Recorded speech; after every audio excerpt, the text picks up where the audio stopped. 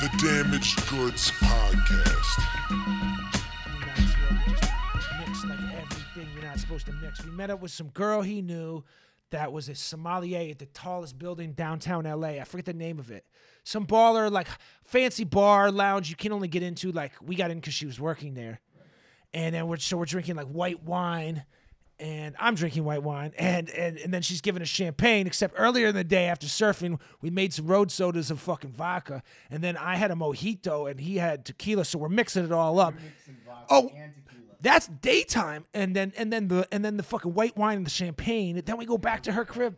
Dude, the next day, after surfing and then like sleeping 5 hours the next day, it was rough. And there was beers in there too. Just really not adhering to any good protocol. It was great though, but you know, I didn't have to work that weekend. I didn't have to work Super Bowl weekend like some people, you know. So, yeah. So how was it? Oh man, this most recent Super Bowl, you saying? Yeah. Here, get close up on that mic. Oh, hold on a second, dude. Hold on. Yeah. How was this one? I mean, this one was amazing. You know. First one that you worked? It was second one. I also worked on 55 last year, with the team. Yeah, man, it was super interesting, especially because it was at SoFi in LA. That stadium, for what it is just a wild presentation. It looks like a spaceship on the outside, dude. Totally. It looks like some crazy spaceship, alien shit. Yeah, and it was, you know, and it kicks off midday. It kicks off at like 3:30. So, you know, there was an energy, but it was like this afternoon, like well lit energy. Yeah. And you know, growing up as a kid, I was definitely always into the Super Bowls ever since, you know, the 80s, you know, Pats in the 80s versus the Bears and all that stuff. And so for me, just Super Bowl in general was just always a special energy. And to be able to be there, I mean, I felt more blessed, you know, to be able to be in that position with the people that I love and work with more than anything, you know. I mean, you know, mostly working in live music, what's the different trade-off experience-wise when you work in like a big-ass sporting event? Because I've worked in live music, but I've never, ever done anything like with sports like that. Yeah, there was two sides to it because obviously, you know, we had some music elements to it too and like stage elements to it too. Halftime shows. So it was kind of a combination of two things, having like a DJ stage in the end zone and then also, I mean, the way I look at that Super Bowl as a broadcast, to me, it's like I equate it more to the award shows, like live performance award shows, because I spent years working on those, and that was like the original reference of television and broadcast to me. And live sports feels more like that than the way that live music production feels. You know what I mean? I can see the parallels in that, yeah. But there is a massive audience, and there was a ton of energy. Yeah, dude, that's a lot of motherfuckers. What's the biggest crowd you've ever been in front of? Oh, man. I mean, definitely some crowds around the world have been massive, in China, Korea, Japan, Argentina. But I would definitely say, I mean, one of the largest crowds, main stage Coachella with Porter Robinson and Madeon, at the time that happened. Was just like, and seeing like drone shots of that was just incredible. You know, they said that was in like the, you know, 70,000, 75,000 something. That's and that was just, you know, massive at the time.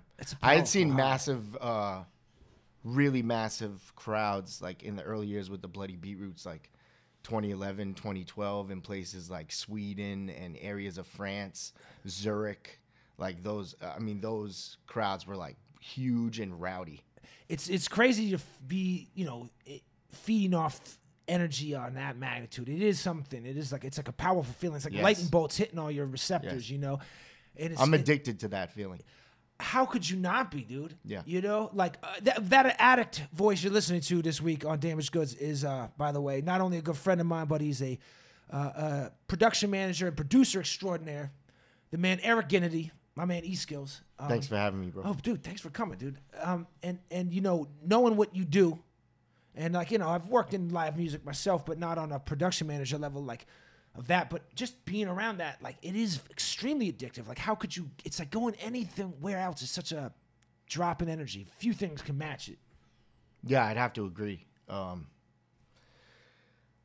I mean, for me, there's so much build up to that as well in terms of pre-production and like preparation. the fun anxiety. That the process there's a lot of process prior to that, and then getting to that is really the finish line. Like for me, it's definitely an addiction to get there and feel the synergy of that energy coming from the crowd to the stage and stuff like that.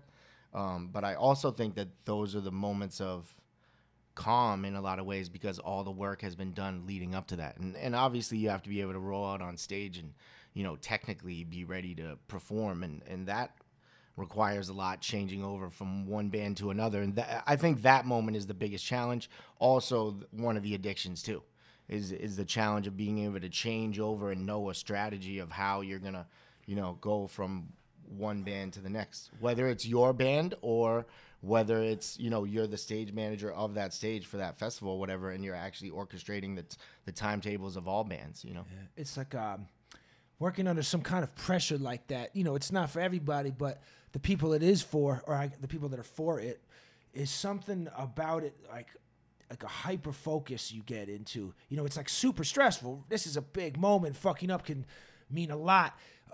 But like some people, clearly you, are able to just hone in on this task, this goal. Everything else just disappears from your mind. It's like some kind of weird meditative state where you just have to fucking be acting so fast, like clockwork, and just know everything and then be ready to fucking think on your feet. God forbid something happens. And the rush from that though, like, cause I've experienced that. It's like I can't operate without that. A mundane, like picture E-Skills, picture Eric Kennedy going to a 9-to-5 office gig that's like very stable, no ups and downs, but like and it's hard. You got to be smart, but it's not like right now. If you don't do this, shit is over. Like I can't function like that because I like functioning the way you're talking about, like those intense, stressful moments. Yeah, I enjoy those too. I enjoy like the physical challenge aspect of it, dating back, to watching Double Dare and Mark Summers and shit. But shout out to Mark Summers, big fan of the podcast, Mark Summers. Sick.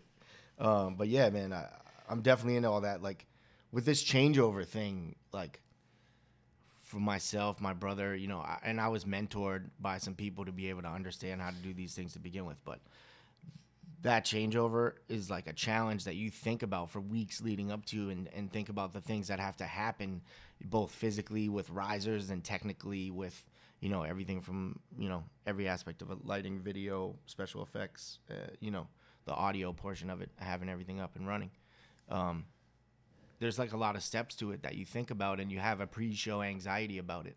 Yeah. I think pre-show anxiety is a good That's thing. what I was going to say. This is one of those good anxieties, right? It kind of keeps you on your toes. I don't know if it good. Necessarily, it feels good, but it doesn't feel good. You use it for good. What feels better? When the set's over and you're like, word. Sure. You know what I mean? Yeah, what feels better? It only feels good because you were stressing earlier. Yeah, of course. But that's all. I think that's, at the root of it, I think that's the high. I think that's the high. Yeah. The pre-show anxiety is the high. It's without the extreme need adversity for the show, and without success. the need to perform, without the need to, move with precision and be on point about being ready to fucking slam dunk, a live show in front of whatever thousands of people you said, that's definitely a rush. Yeah. It's like some kind of power that, that we all trip off power in different ways. The big businessman buying the other guy's business, or the artist on stage for a few hundred people, whatever it is. The fucking tow truck guy towing your car. Like we all trip off on some power in our careers, our passions, our jobs, or whatever. And like when you just handle some shit most people couldn't handle, and provided something for a couple 100,000 or whatever, like 50,000 people. Whatever it is, you provided like this incredible show for them. The artist performing this too, but you're making it happen. A very responsible part of that whole fucking mechanism. What's ironic is like what is ironic? Tell me. When we first met each other, in our youth, which was probably around the 17 or 18, probably 18 or 19, right? Mm-hmm. We're 25 for the record, not that long ago. That pre-show anxiety and just the performance aspect of it that I got back then, ironically, because we're doing a podcast, was being on the radio. Yeah. being on the 88.9 radio at night, was baby. yeah. WERS. And first it was Northeastern Radio. Remember? Oh, that's right. Yeah, first we were at touche. WRBB with Evil Earn Yeah. hosting this radio show that we called The Fire Engine. That was the And the shit, reason we dude. called it was double entendre for us because everything that we were playing was straight flames, but also we figured that at some point actual sirens would go off because of the things that we were doing on campus, and we were just like, yeah, when that moment comes, it's basically gone in 60 seconds. Yo, dude, radio is the best. I mean, like, there's something real fun about it, especially when you have a little more freedom than a very structured radio, you know? Totally. I mean, it definitely, I bet you a lot that your experience on radio not only helped you with, like, that pre-show anxiety, but when you do, like, what you do on the road now, you're kind of commanding troops in a way. You're, like, got this, you have a leadership role. I mean, there were so many things about back then at 21 years old being the music director at ERS that I was doing, like, off my sidekick. I was talking to managers and labels and things like, and promoters and stuff like that back then to be able to schedule appearances, schedule performances at the station, you know, get the most recent music. And, you know, we work together on that with a lot of people. And, like, you know, just talking, dude, you're like, a lot of people have on the podcast, not all of them do something where they talk or hear themselves talk, and it psychs people out sometimes, or they feel timid. But, like, being on the radio, dude, you know, like that fucking, you're talking to thousands of people and shit. And then so when you go to these venues and, like, when you're talking to the local crew or, like, a new crew that you're working with, or just even dudes you've been with for years, like, you know how to speak to different kinds of people, groups of people, and that's not easy for people. You have to. Well, that's the key. You know, like, you know, if we want to talk about stage management and production management, because that's what we were talking about. Yeah, the ability to give clear and precise direction to a group of stage labor, and also, like, you know, with your touring technicians who are more specialized. But the movements, especially of those big pieces, is literally being loud and being the person who's timing the movements. You know, we're moving we're moving 9 feet stage left on my call. You know, you have to be able to do that and you know, do it accurately. Authoritatively too, you know, people have to, like, respect you, not like on some dictatorship, but, like, you know, your communication has to be direct with people, I imagine. You have to earn the respect of every single stage crew that you approach. You obviously earn the respect of the people that you tour with and stuff like that over time, but every stage and that you come to, whether it's, like, in your own country, in your own city, or in another country or city, is just a level of professionalism, respect.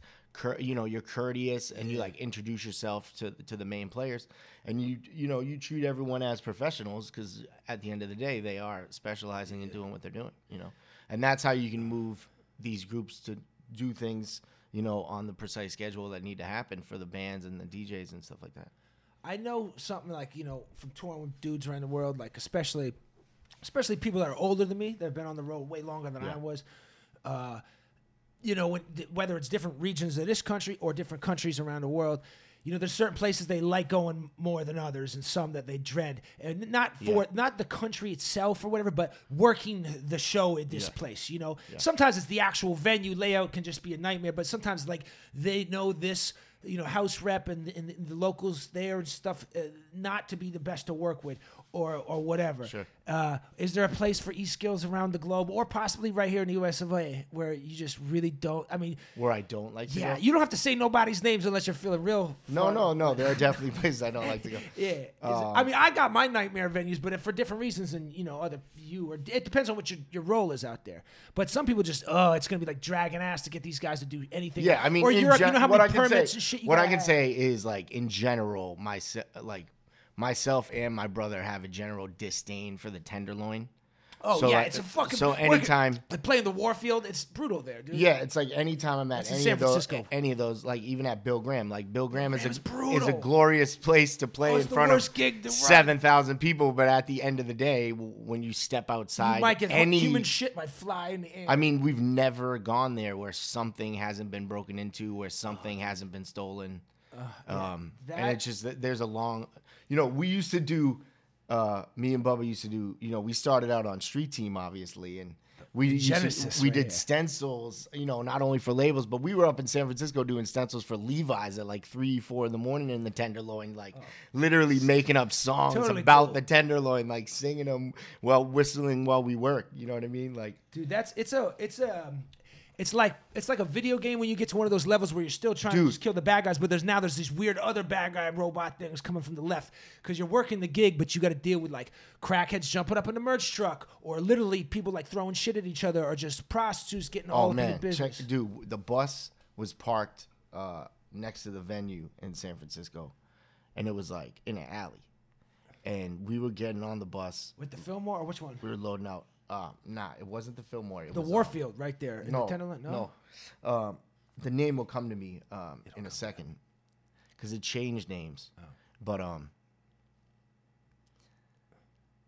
we were about to get on the bus, man, and this guy on a bike was heading down on the sidewalk to go between the exit door and the bus, and I flashed my light on him, man, and it was this butt naked dude with shit literally smeared on him riding this fucking banana bike. Oh, no. And we were all just kind of like, whoa, Yo, like, nobody wants a part of that. step back, man. You know what I mean? And we were just like, man, this is San Francisco and we got to get out of here. Oh, dude. Literally as we're pulling off, like, dude, this is God's honest truth. As we're pulling off, a bum drop trowel right in front of the door as it's closing and started fucking doing his thing. Oh, as man. like a going away present, man.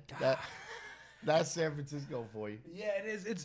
It's been like that for a while too, because that I imagine was probably like at least 5-6 years ago. Oh, or no, 7, more 8. than that. That was Hey, like a so dozen like it's years been ago. like that for a while. It's not a new thing either. It's crazy. No. Yeah, Frisco's definitely up Not there. at all.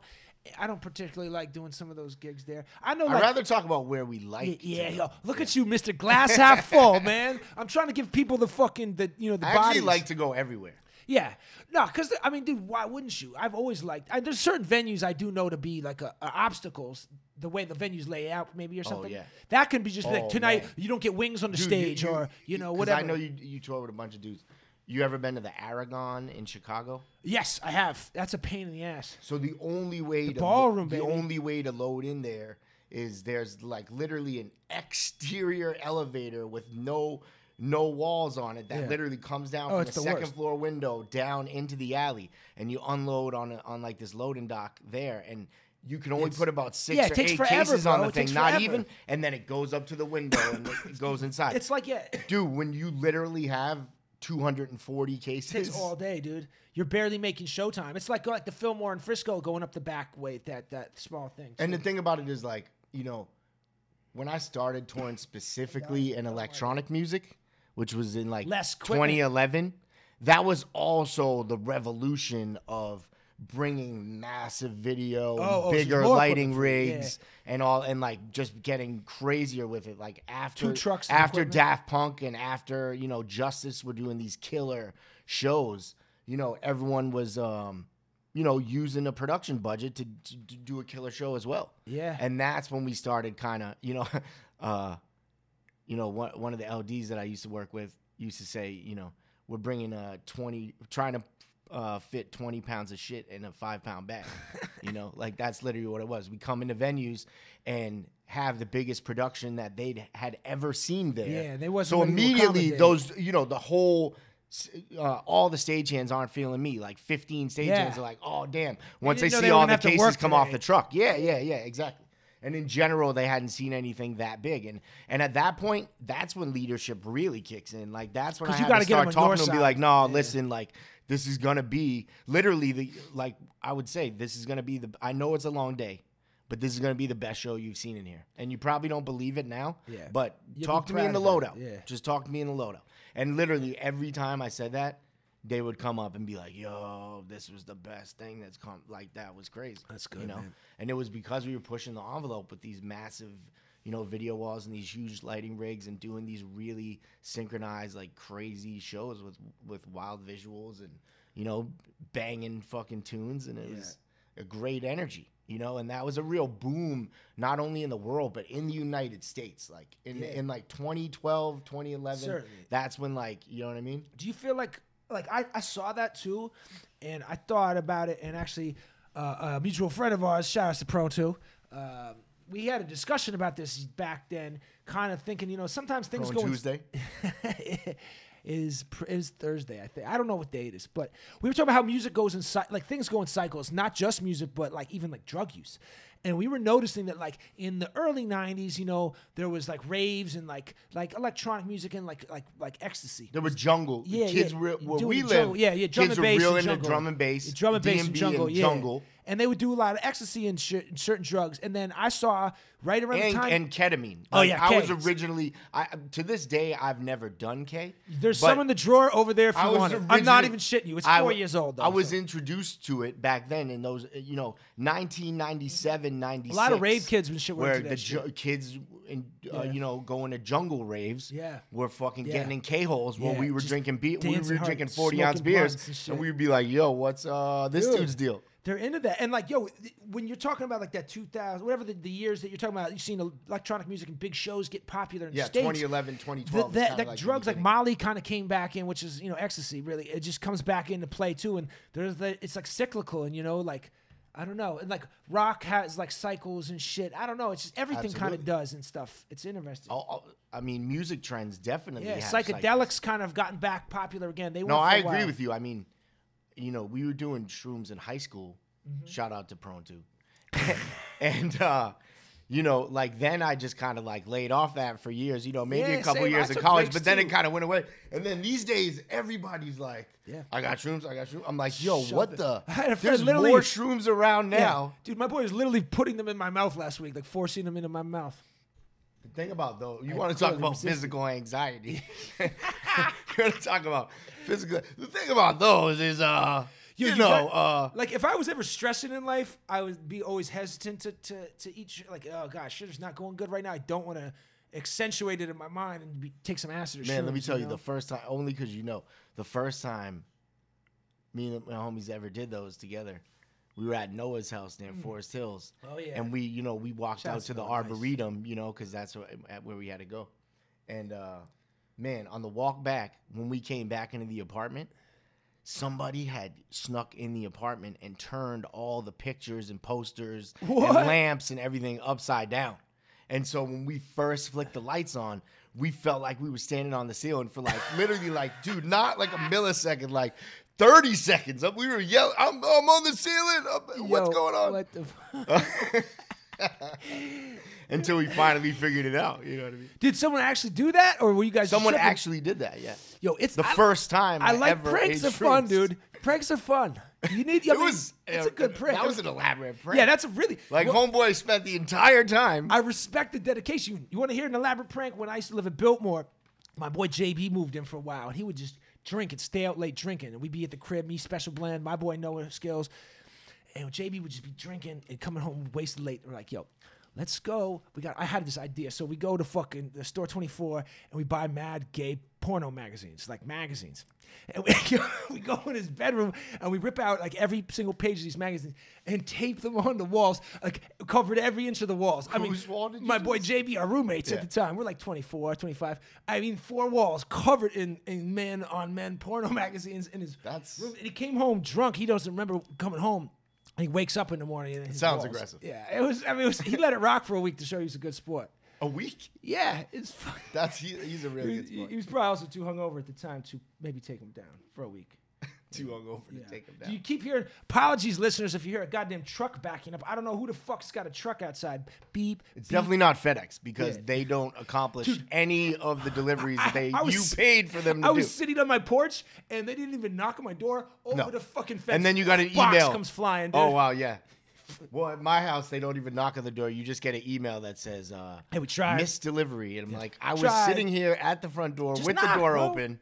Both my dogs would have barked if you even attempted Yeah, to come up dude, here. Watchdogs, man. Yeah. Do you ever, Shout out for Frankie those, Sharkey. like, if you're listening, envision the cutest little pugs. Those are Eve's French dogs. bulldogs. French bulldogs, my bad, dude. I don't know dogs. I literally know bullies. 2 They're kinds of bullies. dogs. I know pit bulls and I know golden retrievers, and I don't know any of the other Well, the ones. cousins of the pit bulls of Oh. the French bulldog. Okay, so, but they're really cute dogs. But they're small. I don't know. Are they ferocious watchdogs? Do you feel like they can smell the Terminators? Yeah, they can definitely smell them, and they're shredded. They're both shredded. They are tough. They're they shredded. look like they bench You know a what I lot. mean? Yeah, and they Keto can move diets. like. I'd be surprised. I mean, I think if we made like a movie about Frankie and Sharky, that they would be the heroes. You know what I mean? Cartoon? Let's be Animated? Honest. Let's be honest. That'd be kind of Either Pixar. one. Either one. They do look like they work out a lot of upper body strength, dude. Very Shredded. jacked. Shredded. Not like some fat, lazy ass dogs all breathing Because they're hard. always pulling the leash. You know what I mean? And that's how I get my forearm and bicep. Dude, I remember, East Coast used to always, for years, have like boxing shit in the crib, dude. You were like boxer styles, dude. Yeah, I definitely was into that for a minute. Shout out to getting back onto it. But I feel like, man, you can get in a real zen state doing a heavy bag workout Hell where yeah. you're not even really hitting the bag. Yeah, it's just a more workout. about footwork, the movement. and moving your torso. Yeah, and it gets like, your heart jacked. about in a good like, way. you know, being fluid about the actual boxing moves, Yeah. and you know, being precise about overhand rights. And There's a lot of lefts people who and- just do boxing workouts strictly for the exercise workout. They're never trying to box per se. totally, yeah. Jump rope is like one of the best things. I you can do. can't jump rope for shit, bro. I'm terrible. I at used to jumping be big into jump rope. Yeah. I got to get back on it. Dude, East Coast, you straight up were like the fighter, dude. Move over, Mark Wahlberg. This dude had the arena in there, dude. I loved it, dude. Getting ready to go on the road. That's why I trained you to stay. You always, like to be on the road and running big shows. You got to be in good shape. It's a stamina game, and although we all have seen some big boys on tour that still make it work. You know, big ass fat motherfuckers. Well, for people that don't know, literally, this is what touring's like. If you're on a tour where you literally have shows every night and they're sold out, which is pretty much how these things work, you know, you roll up on the bus, get out the bunk at, let's say, 8 a.m. for you, sure. yeah, right? at least. And you could walk in and you do what's called, you know, Walkthrough. chalking Yeah, the chalk and stage, walk, which is baby. essentially, you know, we meet up with the production manager, stage manager, and head rigger from that house, or you know, we have riggers of our own, and then we take a look where all of the points that are going to be flown in the grid, you know, to hang everything in that theater or in that arena or whatever, are all there, and then that's when you run the motors first. You know what I mean? So you hang the motors first. Everything comes after that. Yeah, it's a long day. And and if we think about that starting at 8 or 9 a.m., which generally it does, and then you have a show time, you know, you have doors of, let's call it 8 p.m., right? Yeah, that's late. And then That's late for let's say doors, the too. show ends at midnight or 1, or in some cases later. Yeah. You got to load that out for 3 hours. We're talking about getting back on the bus, usually 3, 4 in the morning. The bus starts going to the next city, you know, Cleveland to Detroit. And the thing is, when, you know, it hits 8 again, I'm up and at 'em again. A lot of times on those long bus tours, you know, the crew is getting literally 3 hours a night, It's tough. you know, every night. Yeah, some dudes can break off for like there's a nap time for some roles in the daytime. Not your role. No nap times for you, unless you're really Not good at napping. usually. Yeah. Not usually. And this goes back to having 20 pounds of shit in a 5-pound bag. It's like, I'm gonna name when- the episode that. when you bring, like, you know, into a theater a massive production that could also like, you know, it's scaled because you scaled it to be able to be in these places, but Yeah. you know, it's scaled to the inch of what you can have in Yeah, there. yeah. And then you have this massive thing, you know what I mean? And It's tiring. I mean, dude, it takes a long day to put it up, and another it takes a long night to take it down. dude. You have been training for that though. When you were younger, when E was younger, he was a vendor at Fenway Park, which is like on your feet, carrying shit, Oh, yeah. talking to crowds again. There you go, talking to crowds again, True. dude. See, you've been working True. towards this your whole life, dude. This is like Yeah. your destiny of some kind. It's like a Van Damme Seagal movie in the '80s, like the Mystic one, where he pretends to be like Native American or some shit. Seagal always pretended to be something else. But anyway, Yeah, ironically, when I was born in 1981, my father was a producer on the radio that's sick. at WBZ hell in yeah. I Boston. didn't know that. He worked on the Larry Glick Show, which was a very well-known show on AM radio at the time, and it actually extended, you know, beyond Boston. In some ways, it was like, you know, syndicated. But anyway, long story short, they kind of like shout out to my dad for shouting me out and getting a shout out when I was born. And ever since then, even when I was a kid, I always felt like, you know, broadcast journalism or being on the radio, or specifically, you know, music-oriented radio, was always, you know, something that I was into. Yeah, and dude. so I always wanted to, you know, study, be like an orator. You know yeah, what I mean? yeah. I feel you on that. I don't do that much these days, other than, like you said, give stage but direction. But you're doing that to But a yeah. different crowd every Yeah. night, you know? I mean, when you talk about the locals, you know? I mean, I like hearing your story and talk about it and just knowing you personally because I myself am an orator, so I can recognize the qualities in another person. And like we have some other friends that are not orators, but they do different things, and like that's cool. But like when I can understand it, I have like I guess more appreciation for it because I understand the intimacy of it all. Well, me and you have a lot of similarities. Yeah. That's why we always hit it off from the beginning. Yeah, and he did play my body double in the new movie, the new biopic coming out.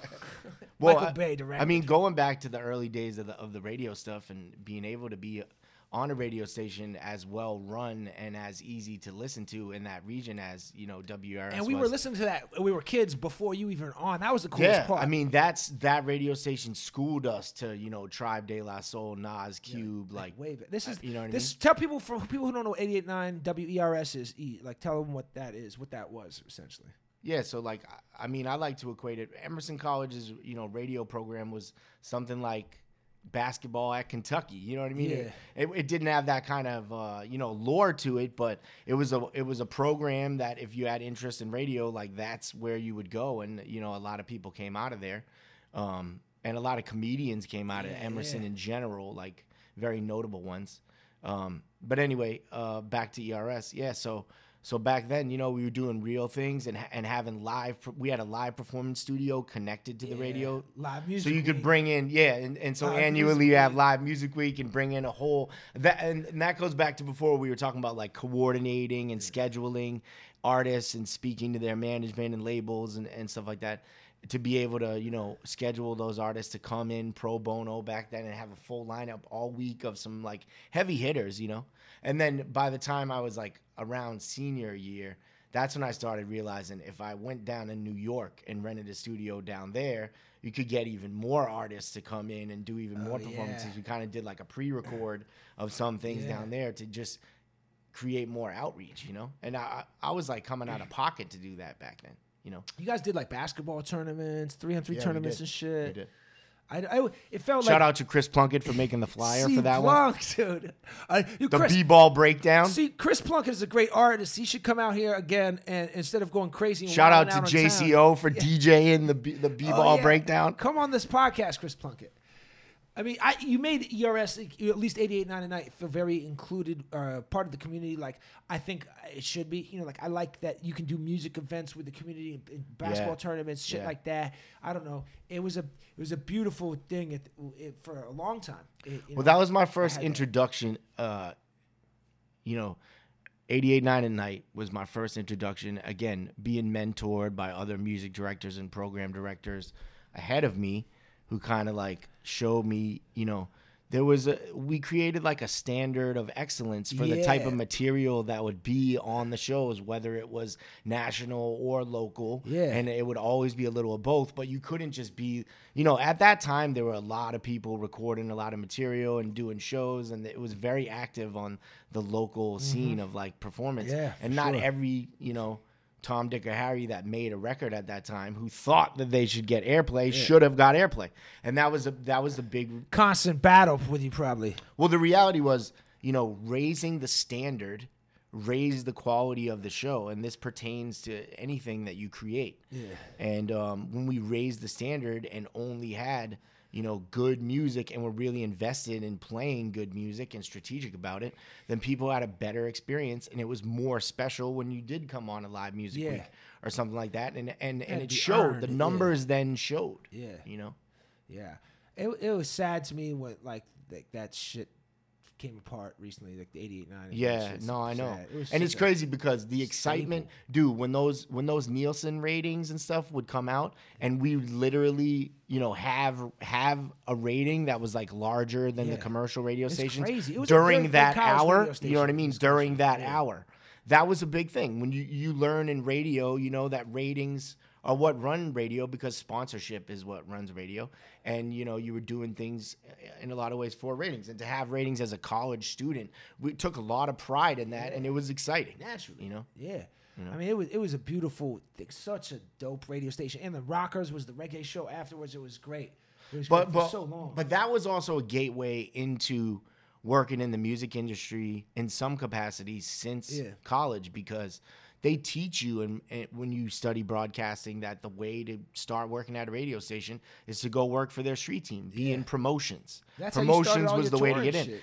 And when me and Bubba and Billy first, moved out to LA, like me and Bubba were doing the street team stuff, and that's when we're putting 20 posters up on dude, one Snipes, telephone pole Snipes. back in West Hollywood, especially Grammy Week, Grammy Week, BET Week, like that was big battles of getting out there for your street team and bombing in front of all the hot parties. Yeah, dude. I remember it was so dope to see you guys hustling so hard like that too. Cause We had dope accounts back then. Yeah, dude, you did. It was ill too, because it'd be like working for people that we knew and fucked with. Not personally, but I mean like artists that we liked. And Absolutely. shit. It was dope.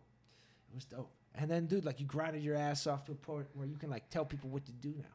You're a boss. But that was like the way. See, like here's what I see these days, and maybe I'm an older head, so maybe I'm not completely privy to it. 27. He's being But generous. what I see from the younger generation is they want to be in the spotlight, and I get all that. Yeah. But the thing is, there's a path to make money while trying to do the things that you love, and Yeah. you figure out a lot of things along the way. Like being a DJ on the radio wasn't something I wanted to do after college because I wasn't always good at self-promotion. Yeah. And that's when I decided to be, behind the scenes on live performance and performances in general, and be more of a tour manager, production manager. And, that's something that is a career sustaining where you can, pay your rent. Yeah. And have your ride, have your German car. Yeah, there's not room in the spotlight for everybody. And I see a lot of people who, saddest thing in the world for me is like, a 40-something-year-old rapper, someone who calls themselves that, and, won't like work at a Starbucks or something. Like he's too good to work there. Yeah, because like in reality, there's a lot of pathways to work in the music industry and a lot of different aspects of it. If that's what you're into and you love, and you can actually get a check. And promotions and street team was like a great example of that. And we sustained ourselves for years off having street teams. What do you think it was about self-promotion that you don't like or that doesn't work well with you? What is it about that you don't? Because I don't actually, like, contrary, I think, to popular belief maybe by a lot of people, even people that know me, I don't actually like attention. I don't I like attention when we're feeding off each other. Yeah. You know what I mean? Like and like I homies. love that. But I love to feed off my people and like be the nucleus of good energy and like at the right times to enjoy life. Self-promotion is like there is a direct correlation with attention. Like I clearly like attention. Actually, I don't even know if I like it. I think I just want or need it at some level. But in a lot of levels, I don't, depending on my mood. So when you have to do self-promotion, you have to do it all the time. You have to here's the thing. You have to do self-promotion, you have to innately be narcissistic to some level. I'm mildly. To some level. I must mildly You be. have Yeah. to be. Yeah. It literally requires it. If you don't have the ability to be narcissistic, you can't self-promote, and you literally have to quit. So That's true. It requires a certain level of narcissism. Yeah. You know what I mean? No, for and sure. I think it's the narcissism that we see with like Antonio Brown, for instance. Yeah. I'm not even going to talk about how narcissistic he is on the sidelines. How narcissistic do you have to be a like perennial all-pro wide receiver, but also make really shitty rap records and really shitty videos? Like that's narcissism gone wrong. Like when you're like real nice in a thing and people are like, "Wow, you're dope, you fly, you're fresh." Yeah, and then you I could do still have to anything. do, like, I could do you have to anything. delve into creative things that you're absolutely Yeah. trash at. You and see that still all the promote time. it. That is fucking self-promotion. There's like dudes who become stand-up comedians who are like at like 60 years old or something who've been famous actors or My famous. brother just said that T.I. started doing What? my T.I. the brother rapper. said that Tip. T.I. I don't know if it was the Laugh Factory or He did stand-up or the comedy. store. I think my brother said Laugh Factory. Yo, you know when T.I. sometimes I bet you he's probably nice at it. he uses like a lot of like sometimes he tries to use like so many big words it sounds just it don't work in this. It like you remember on In Living Color? I love when dudes do that. Do you remember In Living I Color? love Damon when dudes Wayans do was that. the I love prisoner that. who would like make up big words Shout and out shit. to Slane, Authentitious. Austin. Authentitious. Dude, I didn't know he did stand up. I feel like Like, so if I'm like mildly narcissistic, and that's why I can do self promo. But the days when I'm not feeling myself, if I'm depressed, if I'm down, I'm tired, I don't want to do any promo. I don't want any attention. I don't even want to literally talk to anybody. Like, I have to use my voice. But if you have to self promote, you have to like lie to yourself and try to sell it to yourself on those days just to even do the promo. I realized really early on, I'd rather promote someone else. Yeah. Because like their project is cool. And I'm like, there's no look, emotional this is attachment. cool. It's free You know of what I mean? emotional I'm not attachment. convincing you that I'm cool. I'm convincing you that this other person is That's cool. why, and like, this is great. with like my book and the podcast and writing shit, like, I don't even try to be cool. I'm like, yo, I'm on some bum ass shit, or I'm on some dumb. Look at this stupid shit I'm doing. Don't do this. Or like, want to hear some embarrassing shit about me? Like, I 8 Mile myself, and that way I can self promote and not feel like such a fucking dickhead. You know? Well, the interesting thing is, like, these days still a we dickhead. do, to some level, see people who do little to no self-promotion at all and still reach a level of, like, fandom and notoriety to the point where, like, it's their life now. Yeah. You know? And that's... Yeah. Dude, you know what I'm just realizing? I'm having like this epiphany, sans psychedelics, e-skills. Yeah. Eric, if you're listening, listen with your eyeballs. He's dressed in all black hat. And come to think of it, I don't think I've seen you in a color besides all black in years. And that's indicative of your profession, your career. You know, when you work live music, you're encouraged to wear don dark attire. And this dude is, I don't Show think I've, blacks. Yeah, I don't think I've seen you in anything but black in years, dog. Like, Yeah, come to well, think I of mean, it. He's Johnny fucking Cash right shout now. You are out, the man shout out black. to my older Italian mentor, Vittorio Della Casa from Eric loves Genoa, older Italy. Italian mentors too. You know, when I was a TM and he was PM, Tour manager, production manager. yeah, and it was also, you know, it was the Bloody Beetroots at the time. That was an electro punk band. So really it was, you know, a punk band playing electronic music. So the whole thing was like, not only was stage crew in all black, but the band was in all black too.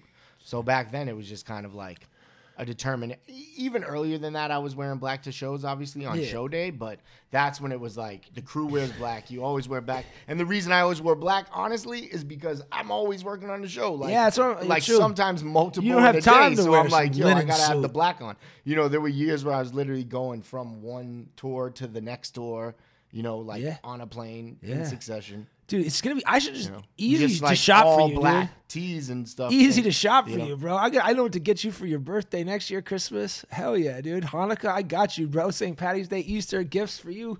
I know exactly what to get, dude. This is nice. It's hot though. It's hot in black sometimes, right? Don't you think emo and like goth kids have a rough summer? Like goth kids have a Absolutely. rough summer. Especially when they're wearing makeup. Oh, sweating that makeup off. I mean, just doing gigs in the summer shows in like Tempe, Arizona, or pick your hot place in the world. It's Oh, like dude, brutal. we used to It's call. brutal. Shout out to Vittorio. When we do Lollapalooza, he would call it Lullafalooza. Like that. dude. That's like literally how hot it was. I might call the episode that. That's great. Like we That's were. true. Oh, I've the been truck's back. Thanks a lot, truck. I've been at Lollapalooza in July. Well, that's actually It's the first humid couple out days there of too, August. bro. It's humid The first as couple fuck. days of August in Chicago, and man, it's literally like been 101 before. you Yeah, know? dude. I mean, I've done like St. Louis in the summer in 108, Houston in 108. I've done France. One of the in hottest summer in venues I've ever 110. been to is this a small venue, a small theater in Chico. I think it's called Chico, California. Yeah, in Chico, California. Shout out to Chico, college town. Pretty wild spot. Interesting Chico. spot. Been in there where the venue had no AC with on tour with Zoo. Shout out to Special Blend because Just he a was there. Sweatbox, And dude. Sweatbox was like not Sticky it was- shirts. Oh, dude. We were at front of house, like everything. The walls are just dripping. Just dripping, dude. We even Oh. have fans like pumping in. The doors open. Like no. Dude, it's like, you know, when your tour bus, the AC shits the bed That for like shit a was summer. like the scene in Blade when the when the blood just starts Motherfuckers coming are down just from the dripping, fucking shining, ceiling, dude. like, looking like Patrick that's what Ewing this in the shit fourth feels like. quarter. You're like, you better not be on the mushrooms at that moment. 'cause Shit, dude, those are gonna trippy, be shiny. kicking in. Shining like Simon, dude. Just Simon on a regular Tuesday, Glistening sweating. like a glazed donut from